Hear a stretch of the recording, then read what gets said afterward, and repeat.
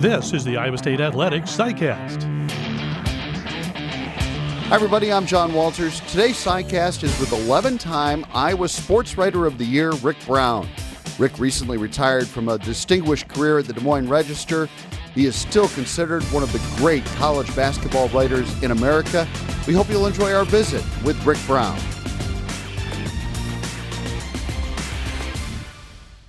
Well, Rick, first of all, before we talk about all your years covering Iowa State basketball teams, I just want to touch on your passion for the business. And I'm guessing that so much of that came from your dad and the highly successful career that he had in Fort Dodge. Just, is that where the passion for this came from for you? Absolutely. And first off, thanks for remembering him. I appreciate that. Yeah, I would work there part-timer in high school, and he would always buy me a scorebook each Christmas, and I would go to games and keep a scorebook like he did. So I guess that's where it started. You have to have a passion for it, as you know, John. In journalism, you don't do it to get rich. Once the bug bit, I was hooked. I was hooked all the way. What did you enjoy about it the most? I love the games, and I love the strategy behind the games. But as I evolved in the career, what I really enjoyed was the relationships you established with the athletes and the coaches. That is something, now that I'm not doing it full time, that I really miss. And I'm not talking about being a homer. I'm not talking about being buddy-buddy. I'm just talking about getting to know these people and see how they operate, why they're successful, what works for some guys, what doesn't work for others, and just the passion they had for the games they played.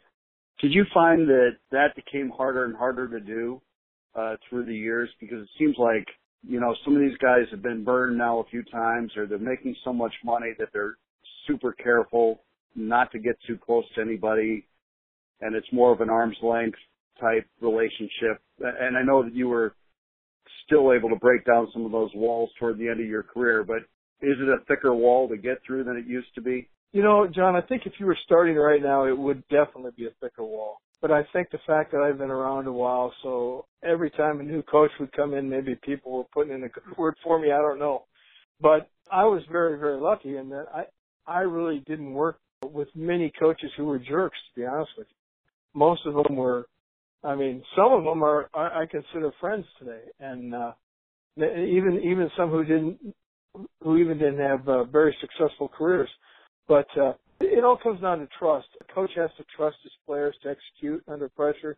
Well, I felt that, at least on the coaching aspect of it, if coach trusted me, he would be upfront with me and tell me things that maybe he didn't want in the paper, but help me understand, situations and certain players, why he used the player, why he didn't, that I was able to kind of use and put in my own words on it, without sounding like it was coming from the coach.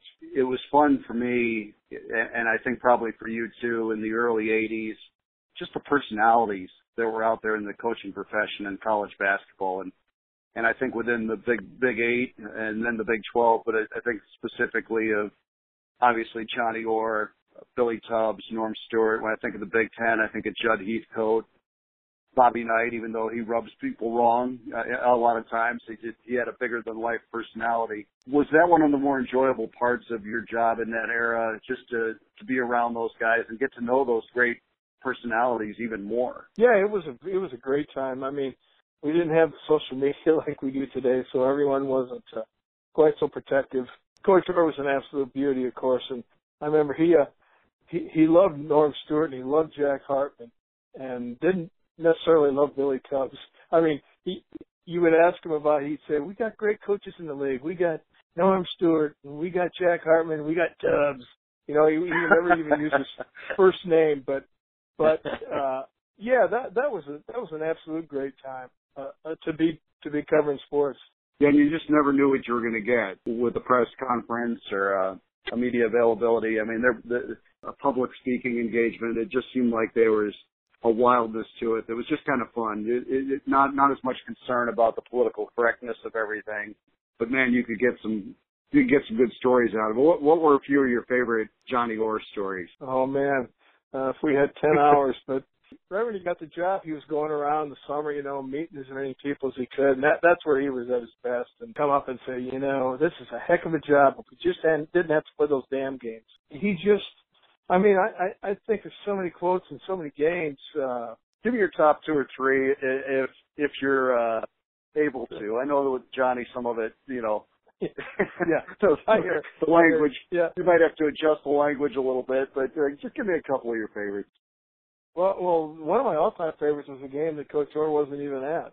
He was 0-10 as Iowa State's coach in Norman, and then he had a bad back and he couldn't go to Norman. And Cyclones won 1991, I think. Cyclones won, I think it was 97-88. And so I figured, I'm going to call his house. I was in Norman. I said, I'll call him back in Ames. Rami answered the phone, go Cyclones. And I said, well, I'm sure Coach Orr could even talk. I know he had a bad back. She goes, oh, let me get him. He gets on the phone. He says, oh, boy, how about those guys? He was just so excited. And then he told me, I get that win. Not Hallahan. So that was a big one. And the other Oklahoma game I'll never forget was the game Tom Schaefer banked in a little runner top of the key by 15-footer to win by a basket. I think it was 1987. And at halftime, Oklahoma, that was a great Oklahoma team. Kennedy and Grant, McAllister, Ricky Grace, Brian Seeger was a shooter. And Oklahoma was up 10 at half, and there'd been a play at the end of the first half, and the Hilton crowd was kind of booing Tubbs as he walked off the floor, and he just grinned and pointed at the scoreboard. Cyclones come back, Schaefer wins the game, and after the game, Tubbs says he wouldn't have a press conference, got him going up to the tunnel. He says, congratulations to Iowa State, we have a plane to catch. That was it. That was the press conference. So, and of course, I had written a story, John, about Iowa State's trouble winning on the road in conference play under Johnny, and this was heading into a game at Colorado, the one place he had won some games, and apparently he didn't like the story because, as I recall, Iowa State won the game by a point, and Coach Orr came out of the locker room, saw me, came right over to me, stuck out that bony finger, put it in my chest, and says, I don't want to read another word about my road record. So that's something. And the good news is we joked about it all the time. I'd say, hey, tell me about that road record, and he would just, laugh. To me, the biggest memory, though, is that LeFester game, the 102-100 game against Iowa. Actually, earlier in the year, Iowa State had won at Purdue, and Purdue was ranked second in the country, preseason NIT. Mm-hmm. That's a game that a lot of people don't remember. I just remember we had a editor at the Register who saw preseason NIT and thought it was an exhibition game and put a little one-column head on the story. It was on the right-hand column. And I saw the paper next day. I flipped out. Well, then I go out to the airport. The team is coming back there, and the players are trying to get a newspaper. And I went up to, I can't remember who the player was. I might have been Big Ten. I said, hey, that machine's broken. I tried to get one. I didn't want him to see a paper. That's how embarrassed I was. But then, a few weeks later, then we have the LeFester game. It was just absolute crazy. I mean, Hilton was living and dying on every possession. Both teams were scoring. No one could stop each other.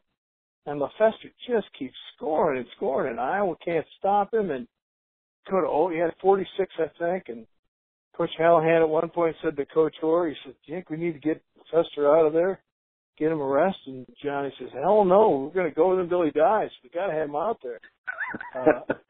And after the game was crazy, there was a question about the clock. Coach Orr has Gary Close by the lapels. Jesse Jackson is there holding court. Why he's there, I still don't know why, but just one of the all-time great basketball games I've ever witnessed. I think, Rick, as much fun as the games themselves during those early Johnny years was the environment that he created. Just, it was so unique, and when the band started playing that Tonight Show theme and he'd come out and punch that air, unless you were there, and it's so hard to describe to the students that I work with now in our office or something like that.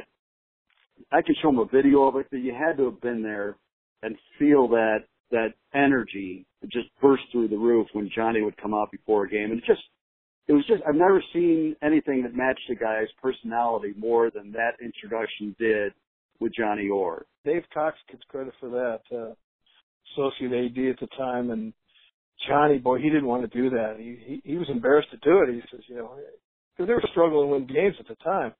But you're absolutely right, John. You had to be there and experience that. But the anticipation of that moment of him coming out on the floor is something I will never forget.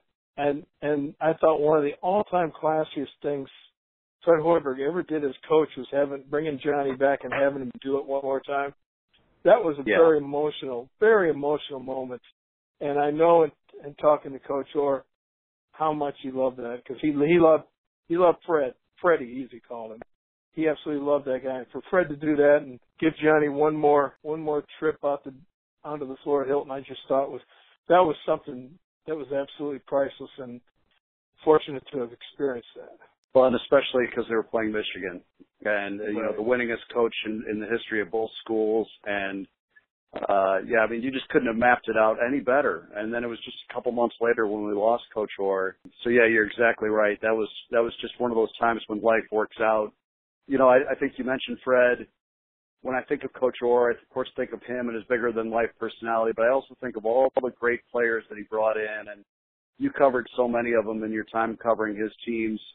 Who's kind of stood out to you as maybe the best player or players during the Orr era, and then maybe who was the guy that was maybe a little bit more valuable, but didn't necessarily get that label of best, but you know was certainly a guy that they couldn't have won without. You know, to answer the second question first, I always thought Gary Tompkins was a bit underrated, John. He was the point guard, and that's when they really got things rolling. And I just thought he wasn't a big scorer, but he just had that feel for the game, had a great court presence, and got the ball to guys in the right positions, and they really started getting some confidence with Gary. Obviously, Fred was just such a dynamic player. You know, a hometown guy, stays home. He could have gone to Stanford. He could have gone to a lot of places, but he wanted to play for Coach Orr. In fact, you know, Coach Orr promised him he would never leave. He would be Fred's coach all the way through. Well, then Johnny retired with the year to go in Fred's career, and I remember Johnny was worried about that. He said, you know, I promised them, and I think he talked to Eric and Karen, Fred's parents, and made sure it was okay. He retired with a year left. LeFester was a great scorer, but I loved watching Jeff Hornacek play. I mean, you talk about a guy with a total command of the game, and when that ball was in his hands, and you knew good things were going to happen. That shot he hit against Miami of Ohio, I can still see that shot going in. And which leads us to that famous Michigan game and Coach Orr beating the Wolverines. I mean, those were great times, because it's always fun when you start getting it rolling, you know, John, when it's been down a little and people forget how good it was. Once you start winning again, man, that's a great feeling. It's a great time.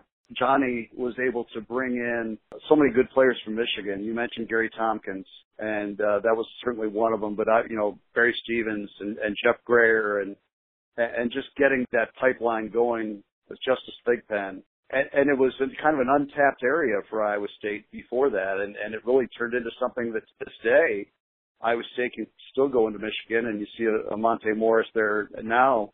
It opened a pipeline that's continued on for Iowa State even after Coach Orr was gone. Vic Alexander too is another one. You're absolutely right, because once you get in there and you've got to establish a reputation, I mean, in Michigan they all can't go to Michigan State and Michigan, and there are a ton of good players there. And it just made sense to go in there and hit that area. And man, you're right. Talk about some great players coming from that state to Ames and having tremendous careers. You were part of that transition then when Coach Floyd came on board, and really different style from Coach Orr, really different. And I thought those players handled that very well that first year, really having to change. And Coach Floyd was such a tactician.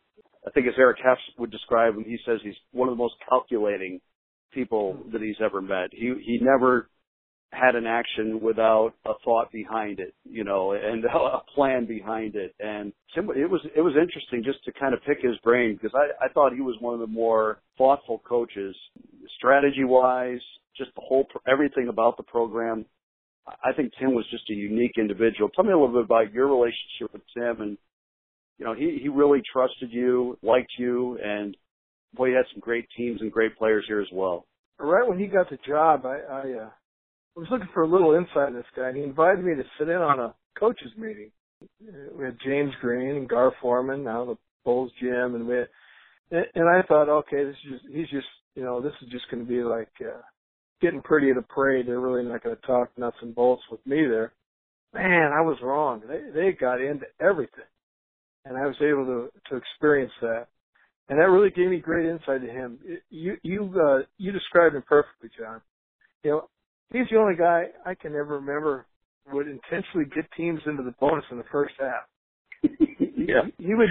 I mean, I would shake my head and I'd say, explain that to me, and he'd explain it. It made a little sense. He would talk about a game. He would say, it's not about our 68 points. It's about their 55. He was so consumed with the defensive end, limiting teams and slowing them down. I always thought that, that class where you had Fred and you had Lauren Meyer and you had Julius Mikulika and Harold Beecham too. Those guys, man, what a change. And it's their last year. You kind of feel sorry for them. Fred had one of his greatest games under Floyd, if you remember. I think it was 95. Yeah, that was their senior year. And they beat Kansas was ranked third, I think, and Fred had 32, scored 17 straight down the stretch. I'll never forget that game. He was on fire and they couldn't stop him. Well, and I think you just touched on something because, Fred has always said what a great experience it was for him to have played under both Coach Orr and Coach Floyd, and it probably helped him a lot to become the coach that he is today. I always thought about Coach Floyd, the thing that he did best basketball strategy-wise was he knew what you wanted to do, and he was really good at taking it away and saying, you're going to have to do something else to beat me because I'm taking away your first and second options. You're going to have to go to your third and fourth options, and if you have to do that, I think I can beat you. He was very confident in his abilities as a coach.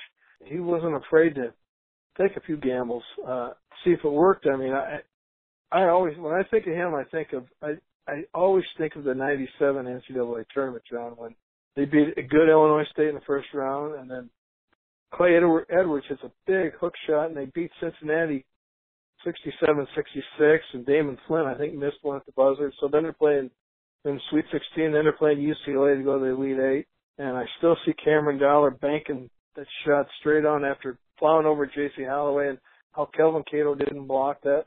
I've looked at a picture of that from about 4 different angles. There's no way he doesn't block it. But he doesn't. He misses it, and it goes in. The Dedrick Willoughby was incredible that night. Tim could find guys, it's like when Tubbs was coaching at Oklahoma, Johnny would say, I don't know where he's getting these guys. He must be on the FBI most wanted list or something, because no one had ever heard of him. Well, Tim, he found Kelvin Cato. He finds Dedrick Willoughby, guys who are looking for one more chance, and molds them into a team. That 97 team, 5 senior starters and coming from diverse backgrounds, but they all bought in. They all subscribed to what he wanted to do, and that's why, if you got 1 or 2 guys who don't buy in, you're in trouble. They all bought in, and that to me was the beauty of his coaching too. The guys he brought in and put on the floor were willing to do what he told them. Another coach that you were very close with was Greg McDermott.